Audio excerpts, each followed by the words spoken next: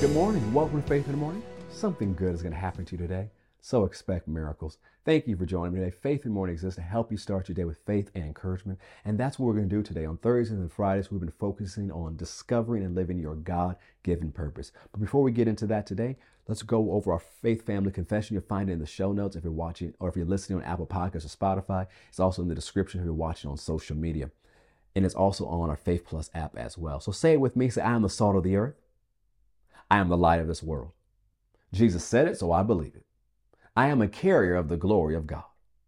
Today I will experience the extreme goodness of God.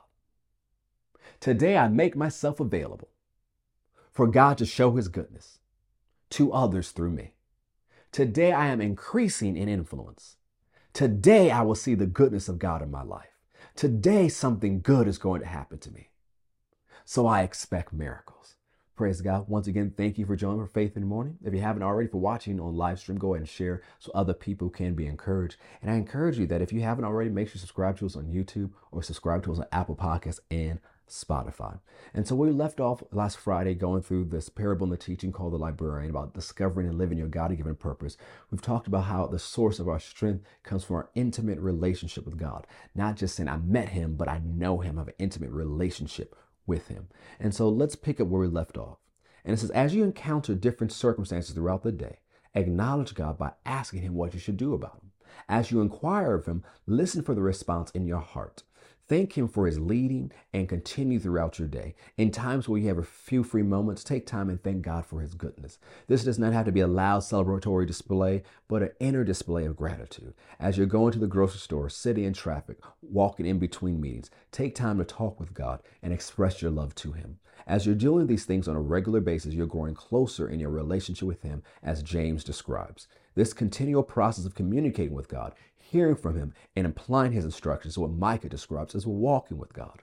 In the Bible, the word walk denotes, in this context, a lifestyle or what you do on a continual basis. When the word says that we walk by faith or walk in love, it's saying that we are to have a lifestyle of faith and love that is shown by actions of faith and love.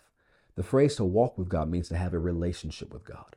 Since the word walk is used, this shows a continual lifestyle influenced and filled with a relationship with God.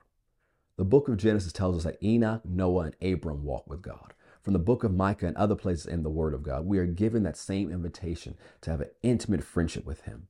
As you line up your life responding to God's invitation and walking with him, the strength you need to go further and turn the page will be evident. You'll be able to boldly say, like Paul, I am self-sufficient in Christ's sufficiency. I'm ready for anything and equal to anything through him who infuses me with inner strength and confident peace.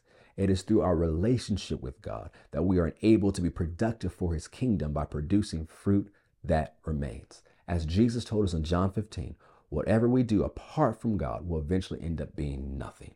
If you want your life's works to have a lasting impact, it must flow from your friendship with God. Never forget the source of your strength is your relationship with God. If you keep that key thought in your mind, you will not be complacent in success, moved by hardship, or overcome by pressure.